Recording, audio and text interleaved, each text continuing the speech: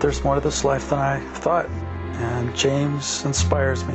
The things he says have encouraged me. It's like there's a walk, there's a path, and it's leading to something more real than I've ever known before, and it's exciting. I get around James and I hear things that help me in my life, my work. This work he talks about has become my work. I am excited about the possibility that other people could be affected, other people could be inspired to work on themselves, to grow, to realize there's more to this life.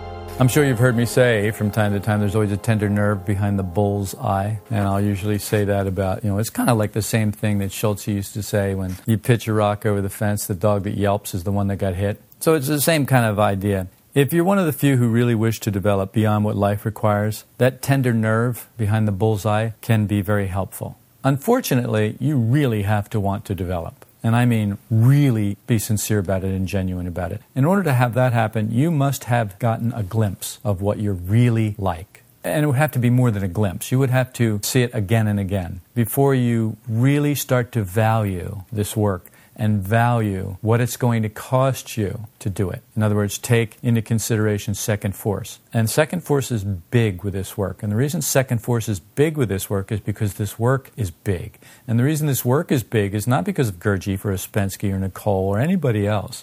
It is because of the ideas that this work conveys. This work is built around ideas, basic, fundamental, esoteric ideas. And you'll find people defending this work and its system. I don't have time for that. I have no time to defend this work. This work, as far as I'm concerned, this work can be swept off the table, and the ideas, which are eternal, will build a new work around them. So that's not the work in and of itself is not important to me. What is important to me is the ideas that made this work happen. The ideas brought this work into manifestation. This work is a manifestation. The fourth way is a manifestation of eternal principles and ideas. Those are the things that are important. Those are what we always need to use as our foundation. We should always go back to that and then let the work be adjusted accordingly. Now, I know that's heresy to some people, but that's the way it is for me. And until that changes, that's the way it's going to have to be. Unfortunately for us, the only place fit for the reception of esoteric ideas is the intellectual center. We don't have anything else that these ideas can fall on. All we have is the intellectual center. And the intellectual center is a mess, but it's the least messy part of us. So that's what we have to work with. It's like, it's not much, but it's something. These ideas must make their way to the emotional center where they belong and where they can begin the process of transforming us.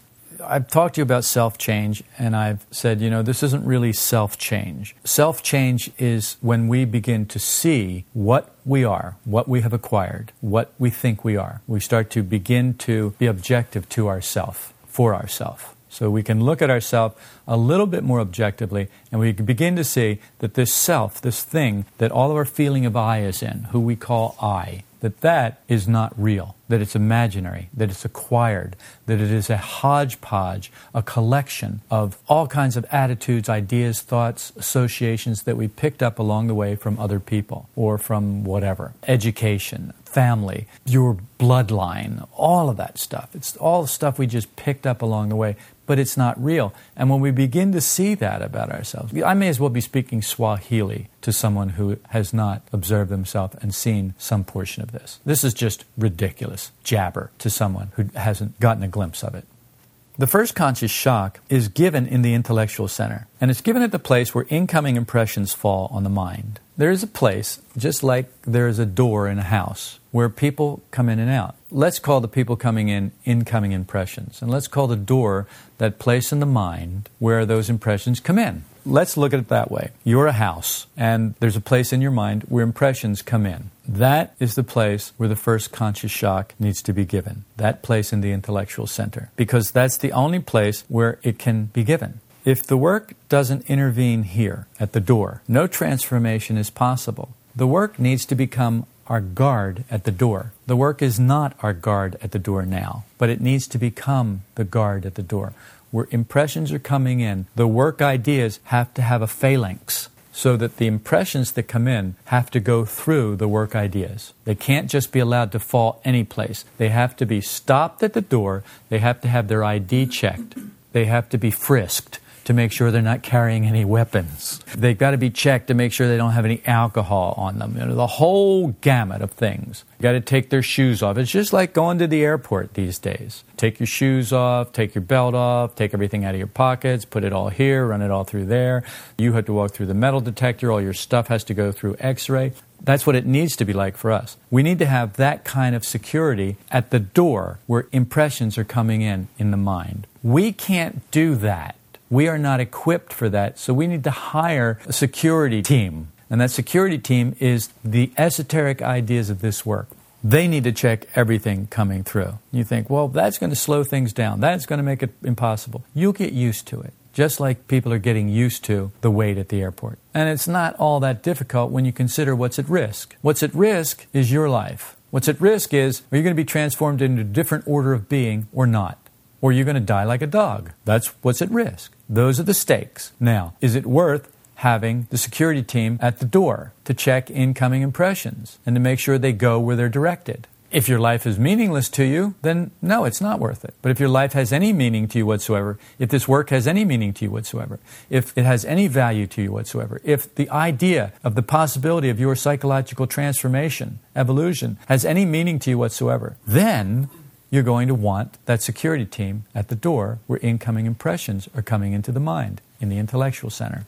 If the work doesn't intervene at this point, no transformation is possible, which means we stay the same. For a lot of people, that's okay. I'm good the way I am. I don't need to change. Other people need to change. Okay, then this work isn't for you now. This work may never be for you. That's okay too. This work is not for everybody. If everybody tried to escape prison all at once, the guards would notice and they would stop the prison break. If a few try and escape from prison, the guards may not notice and they may be able to get out. So in the interest of self-interest, it's okay with me that everybody doesn't want to escape. On the other hand, I'd like to say, oh, gee, I wish everyone could escape. Oh, if everybody could be happy. That would be very nice. That's just not the way it works here. And one of the things we do have to deal with is the reality of our situation. It's just not the way it works here under 48 orders of law.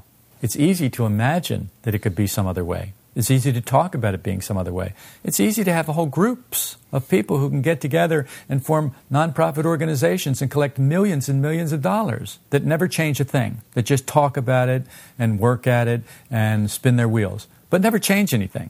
It's easy to do that because imagination satisfies every center. It fulfills us. Imagination fulfills us. And if that imagination doesn't, well, we'll get another imagination that will. As we are, impressions come through the door, and they mechanically, like ants following a trail, go to fixed mental attitudes. And what that does is it forces us into the same old reactions that we have always had. And we get to be consistent. We get to stay the same. We prize consistency. We want people to be consistent. We want to be consistent. And we imagine that we are consistent, when the truth is we're just mechanical. And that's not really consistent because if something else happens, then we'll have a different reaction. If we justify our reactions, if we justify our attitudes, if we justify our beliefs, we effectively block the work from giving us the force that's needed to transform. It's like having the bouncer at the door where impressions are coming in. But then you go and you stand at the door and you see some people coming in who you recognize and you like. Some impressions coming in that you like. And the bouncer wants to check them and send them here, but there. But you like them, so you say, no, come in. And you just let them get right by the bouncer, right by the security team. Sound familiar? This is what we do. That's our self-justification of our reactions, attitudes, beliefs. Then we go, oh, no, that's okay. This one's okay. Let that one in. Because we have this affinity for it, or because we enjoy the alcohol that it brings in with it, or because we need the gun that it has in its waistband. You see, gosh, I hope people aren't taking this literally. I'm speaking figuratively to try and paint a picture so that we can get an idea of what our internal world is like. As the work says repeatedly, we can be transformed by learning to think in a new way, apart from our fixed, rigid, acquired attitudes. How are we going to get apart from those fixed, rigid, acquired attitudes? We can't even see them. So how are we going to separate from them so that we can begin to think in a new way? The mind is infested with these fixed attitudes, just as the emotional center is infested with negative emotions. The work says try not to express negative emotions. And, of course, you can't not express negative emotions. You either express them verbally, you express them in body language, or you express them mentally or emotionally. By entertaining them, you are expressing them. No matter how they manifest. If they manifest physically, if they manifest in sickness, if they manifest in thought forms that go out and cling to that collect other like-minded thought forms and then create a cloud over the city or whatever. It doesn't matter how they manifest. They are manifesting. If you do not see their manifestation, all that means is that you are unaware. It doesn't mean that they're not manifesting. It means that you are not aware. How could you say that? Well, it's easy. Just take the first premise of the work. You don't know anything because you're asleep. And if you don't know anything because you're asleep, then anything that you think you know, you're imagining. That's a difficult thing to accept. But we can accept it intellectually, for the moment. We can accept that right now intellectually. We can say, okay, I can accept that. I've caught myself asleep a number of times. There's a very strong possibility that I am asleep and I don't know everything I think I know. But we're not willing to say, I'm always asleep and I don't know anything. But the more you observe yourself, the more inclined you'll be to be able to say that.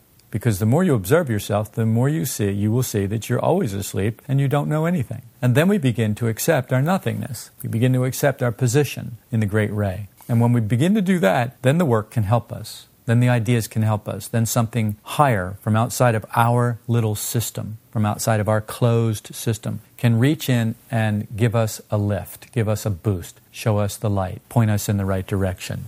Until then, it's pretty hopeless. We're like a dog chasing our tail. Metanoia, erroneously translated repent in the Bible, is really the awakening of the emotional center. Meta means to think, noia, no mind or outside mind. Metanoia, to think outside the mind. What mind? Well, your ordinary mind. The mind that you call I. You realize that you call your body my body. You think you are your body. But then your mind is in your body. We think it's in our brain, so we say, well, I to that. What this work talks about, what all esoteric teachings talk about, is metanoia, this change. It's a change of heart, actually. Conversion, they call it in Christianity and a lot of other religions. They call it conversion because there's no other way to say it. They don't know what to say. Transformation, spiritual transformation, conversion. It doesn't matter what you call it. It's something that is not ordinary to the mind that we think we are, the mind that I call I, imaginary I.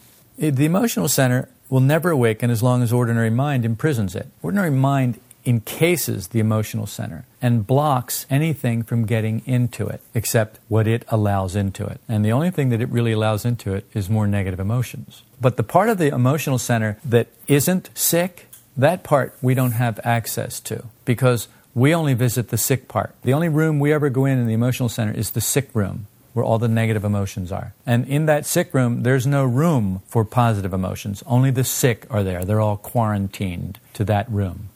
Gee, I kind of like this. This is not going the way I thought it was going to go, but I like the direction that it's taken. How sad this ordinary mind is, the one that we're stuck in. It has no real ideas of its own, which can provide daily meaning. The ordinary mind can't provide daily meaning. In order to get any kind of meaning, it's got to go do something. It's got to go get something. It can't provide any meaning for you. All the meaning of life is provided by life. The ordinary mind is this out-picturing of life, really. So it just tells you that what you need to be happy is out there in life. And so the ordinary mind keeps us running out through the five senses, trying to get things sorted out and in order and fixed and get enough. And it never works. But we imagine that it does work, and we believe in the ordinary mind, and we believe in what it says, so we think that it does work. We just have to adjust a few things. Get some more money. Get somebody who really loves us. Get somebody who we really love. Get something. But it's always something else we've got to add to ourselves. This ordinary mind is nothing but blind attitudes, prejudices, rigid opinions, which leave us little more than walking dead. We're people who are moved through life by life. We are like the pieces on the Monopoly board. Someone else rolls the dice, and then if you're the Battleship or Scotty Dog or the Top Hat, something comes along and moves you so many squares, and you don't know why. All you know is the areas you pass through, and then you land on this place or that place. And maybe you own that place, so it's okay. But maybe you don't own that place, and you have to pay rent. Or maybe you end up in the hospital, or maybe you go to jail, or maybe whatever. It just depends on what square you land on. That's what our life is like when we live in the ordinary mind. It's like somebody else is rolling the dice, somebody else is moving the piece. We just land where we land, we take what we get, and then we whine about it and try and fix it. And we have no power to get off the square we're on. But we pray, or we rant, or we rave, or we do whatever we do, or we build a fire and send smoke signals, or whatever it is we do. And then our turn comes again, and the dice are rolled, and the hand comes and moves us. And we say, oh, see, it worked. All my smoke signals worked. Or we say, see, my ranting and raving worked. But it didn't. But we don't know that. The work says that we were born to understand, but we must make effort to create the force of understanding in ourselves. Life won't do it to us. In fact, it's just the opposite. What life will do to us is keep us from understanding. What life will do to us is keep us moving and keep us searching in life for an answer that life doesn't have. Because life is intelligent. Yes, I know, life is intelligent. Think of this. Life is intelligent. There's an intelligence in plants. It took us a long time to figure out how to photosynthesize. Plants do it naturally. There's intelligence in bees. They go and they do this little dance and tell the other bees in the hive where the honey is, where the nectar is, where the flowers are. And there's intelligence in all of these things. So there's intelligence in life. Life is intelligent, and life has a purpose for you. But life's intelligent purpose for you serves life. It doesn't serve you. It serves life. And you are simply a cell in this organism that coats the planet, that we call the film of organic life coating this globe. You are simply a cell in that. And life's idea for that cell is about the same as your idea for one cell in your body. You don't really care. How many cells die in your body every day? How many do you wash down the drain when you shower, or wash your hands, or wash your face? Well, let me tell you, you wash away a lot of dead cells. And a lot of them are just falling off right now. So you don't really care about that cell. What you care is, what are you going to have to eat later? Where are you going to go? What are you going to do? How can you be more comfortable? You have your own idea, and those cells are not that important to you. And that's the way life feels about you. It doesn't care about what you want. It has its own plan, and it's going that way. And whether you live or die is meaningless, because you're just one cell. That's the good news. And that's the good news because life doesn't really care about you. You can escape. You can serve a higher purpose. You don't have to serve life's purpose. That's the foundation of this work. If we wish to awaken emotionally, we must work to bring to light some of these attitudes that infest our minds. I say work to bring it to light because it is work. We have to make an effort because we don't naturally want to do it. It's not something we just wake up in the morning and, oh, I think I'd like to work on finding what's crappy about me, what's dark about me, what's ugly about me. I think I'd like to do that today. No, we don't do that. It's just not the way we are. It takes effort. Only the light can cure us. If we can't see it, we have no chance of changing it. So we begin with the light of consciousness. You can bring a little more light into your consciousness so that you can see a little more about yourself. That's where we start. But what do we look for? And that's where this work comes in. The work says, well, why don't you look for negative emotions? Look for when you're feeling negative. Look for when you're having negative emotions. Well, the first thing we do is we realize that we have a couple of negative emotions, but it's other people who make us feel that way. And we look some more and we realize that some of the emotions that we have, then the work says, but all of our emotions are negative. We don't have any positive emotions. And then we object. You say, well, you don't know what you're talking about. Well, maybe they all have negative emotions, but I have some positive emotions. I love my kids. I love my wife. I love my job. Oh, well, that's great. So you never really discipline your kids. You never really argue with your wife. Oh, yeah, I do, and they're idiots. Right. So when they do it to you, you get negative. Right. Yeah, we'll accept that. So then, but I still love them, I see. But it can change to hate in a second. Well, yes. Well, the work says that's not a real emotion. The work says any emotion that can change into its opposite is not a real emotion. That real love cannot change into hate. And we don't know anything about that, do we? Well, we can imagine that we do, but we don't really. You come to the point where you realize, I don't know anything about that. Then our next thing is we are reticent to tell people we love them. And, of course, they get negative. So we go through that whole thing, and it's like, it's tough finding our way through all this because we swing from one end of the pendulum to the other. We go to this extreme and then that extreme. Well, first I love everybody, and then I'm not going to tell anybody I love them because I don't really know what love is. And so then we start qualifying it. We say, well, I love you for whatever that's worth. What that means is, you're not getting on my nerves right now. What I love you means is you make me feel good now. You're making me feel good. Because it's still the same thing. It's still us putting it out there. not accepting that we're making ourselves do whatever it is we're doing. And we can't accept that, because if we accepted that, we'd have to say, well, then why don't I make myself feel good all the time? Well, because you can't. Well, why can't I? Well, because these other people keep making me feel bad, or else I would make myself feel good all the time. See, it's just catch-22. It's a circle. It keeps going round and round and round until we break that and get out of that. We're stuffed full of attitudes without room for even a wafer-thin mint. You remember that Monty Python thing where this big, huge guy is at the restaurant? They're bringing him course after course, and he's eating and getting bigger and bigger and bigger. And the waiter, the maitre d', comes up and he says, well, dessert? No, I couldn't possibly eat another thing. Well, how about a mint? No, I couldn't possibly. It's a very thin, wafer-thin mint. And the guy finally goes, oh, okay, and he takes the mint and blows up. We're like that. We're stuffed full of attitudes without room for even a wafer-thin mint. Maurice Nicole said, you move about in life as a kind of stuffed idiot. I pulled that Nicole quote out because I know it would be much easier to accept from him than it would be from me, because he's dead. So you could say whatever you want about him. But I include myself in this. We move about in life like a stuffed idiot. And if you've seen that about yourself, it's kind of funny. If you haven't seen it about yourself, well, then it's kind of funny that other people are like that. Look at our social rituals. We have some pretty wild social rituals. Travel can give us a chance to become aware of different ways of doing things. This can shock us into awareness. Handshaking, social ritual. Embracing, kissing. You look at people in France who kiss on this side and this side. They never touch the person. They just do that noise. Think about that. Where did that start? It started from somebody kissing some person. Well, where did that start? It started from embracing someone. Where did that start? It started from getting your enemy close so that they couldn't cut you down. And well, how come you kiss on both sides? Because you looked on both sides. You didn't just look on one side. Maybe he was left-handed and he had a weapon there. Where did that start? It started from us being tribal maniacs who, all went around killing each other. Savages who went around raiding each other and killing each other because we didn't want to work, because we didn't want to find our own woman. We went and raided these guys over there, stole their food that they worked with, and took their women. All self-interest, all the same thing. So you look at all these social rituals and where they came from. Why is it we bury people? Well, we bury people so they don't get up. That's why we bury people. We started putting rocks on them. Somebody died, and it's like they wouldn't get up, they got cold, and then they started to stink, and so we said, okay, this one's done. So then we just piled rocks on them because we were afraid they'd get up and come and get us at night or do something else. So we piled rocks on them. We like to say, we just wanted to keep the animals from eating them. We didn't care.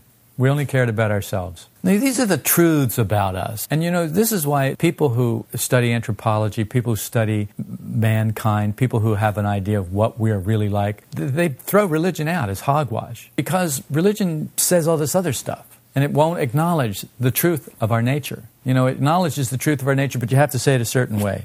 It's the sinful nature. Well, what about it's just the machine? What about it's just false personality? What if it's the sinful nature is acquired? Oh, no, you were born with it. Fine, whatever. All they want to do is argue. Either side, all they want to do is argue. Wouldn't you rather understand?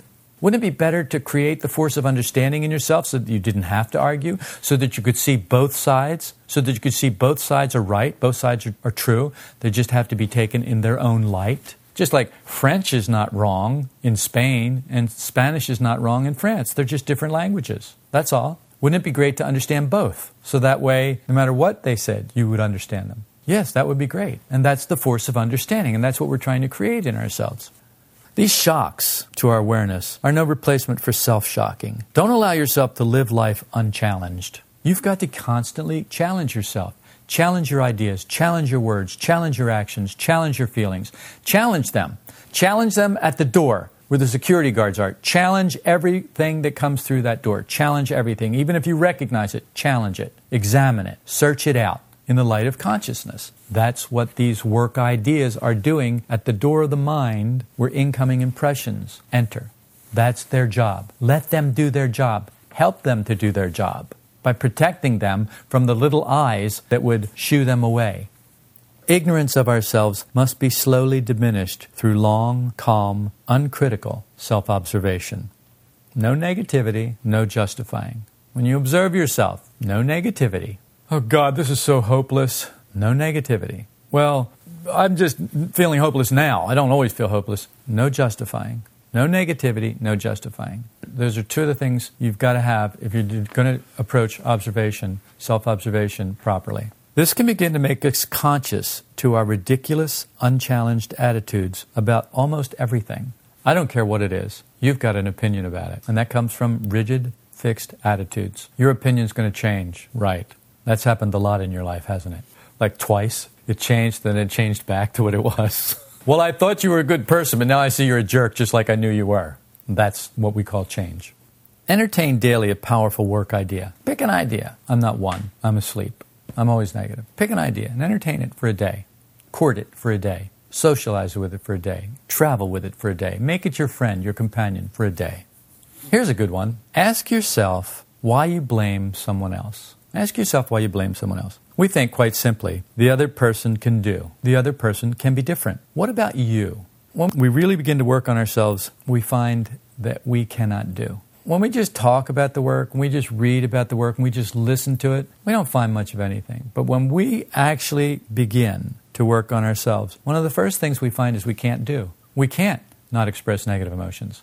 We can't even recognize negative emotions for what they are. We are still calling some of our negative emotions good things, positive things. Well, I enjoy them. Why can't I have them? Why then have a grievance against another? We make internal accounts all day long against each other. That's what we do.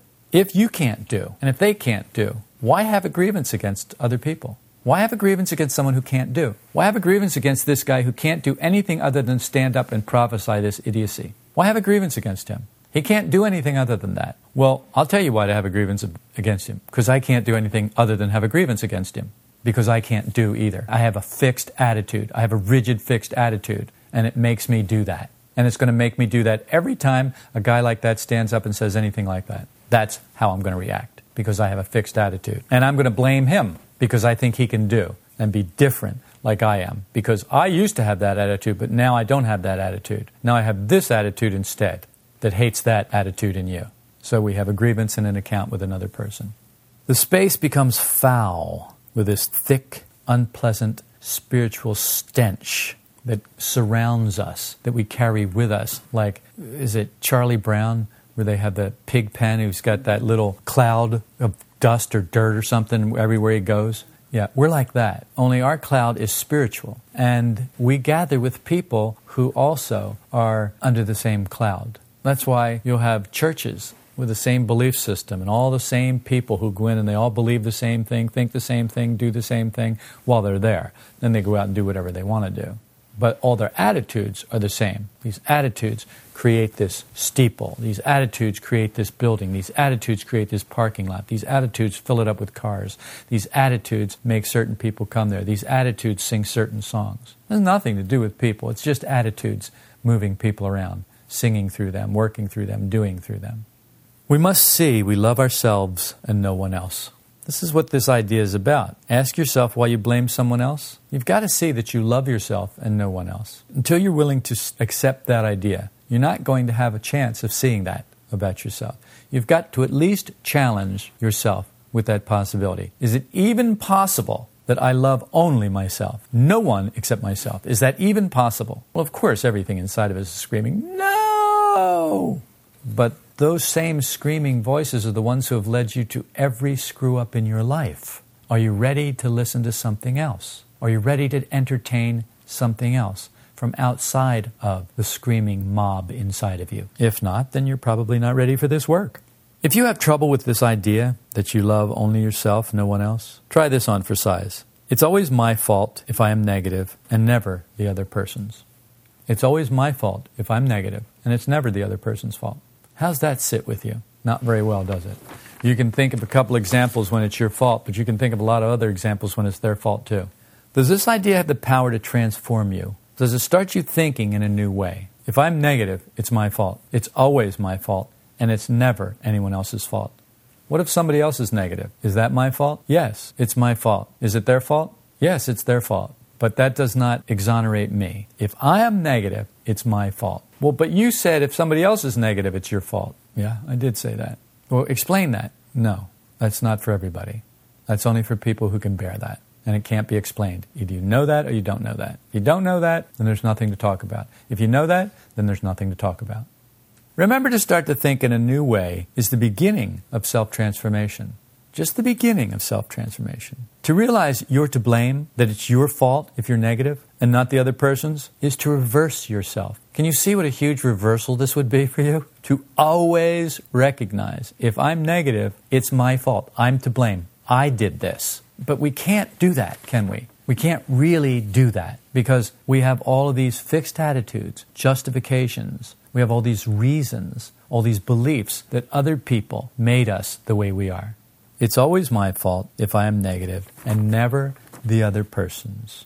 All transformation has to do with the reversal in yourself, seeing everything the other way around. As we are, we see everything upside down, backwards, and inside out. The tender nerve behind the bull's eye is that it is your fault if you're negative. So here's the idea that I would like to have you entertain for at least a day.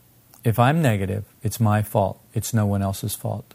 Problem with us is then what we do is we start to call our negative emotions something else and avoid accepting responsibility for our negativity. We just call it something else. I'm not negative. So that's the idea I'd like you to entertain. See if it doesn't start you thinking in a new way. See if it doesn't hold locked inside of it. If you'll squeeze it close enough, tight enough to yourself, if you'll embrace it to yourself, hold it close, see if it doesn't have the power to transform you in some way. Often the practical application of these ideas sounds like it's going to be easy. The ideas sound great. When we actually run into a situation or person who's being a little more difficult than we'd like, we find it's not as easy as we thought it was going to be. If you've hit a snag with some aspect of this work and its practical application in your everyday life, I invite you to write James at solidrockvista.com. Sometimes a fresh perspective is all it takes to get us back on the right track.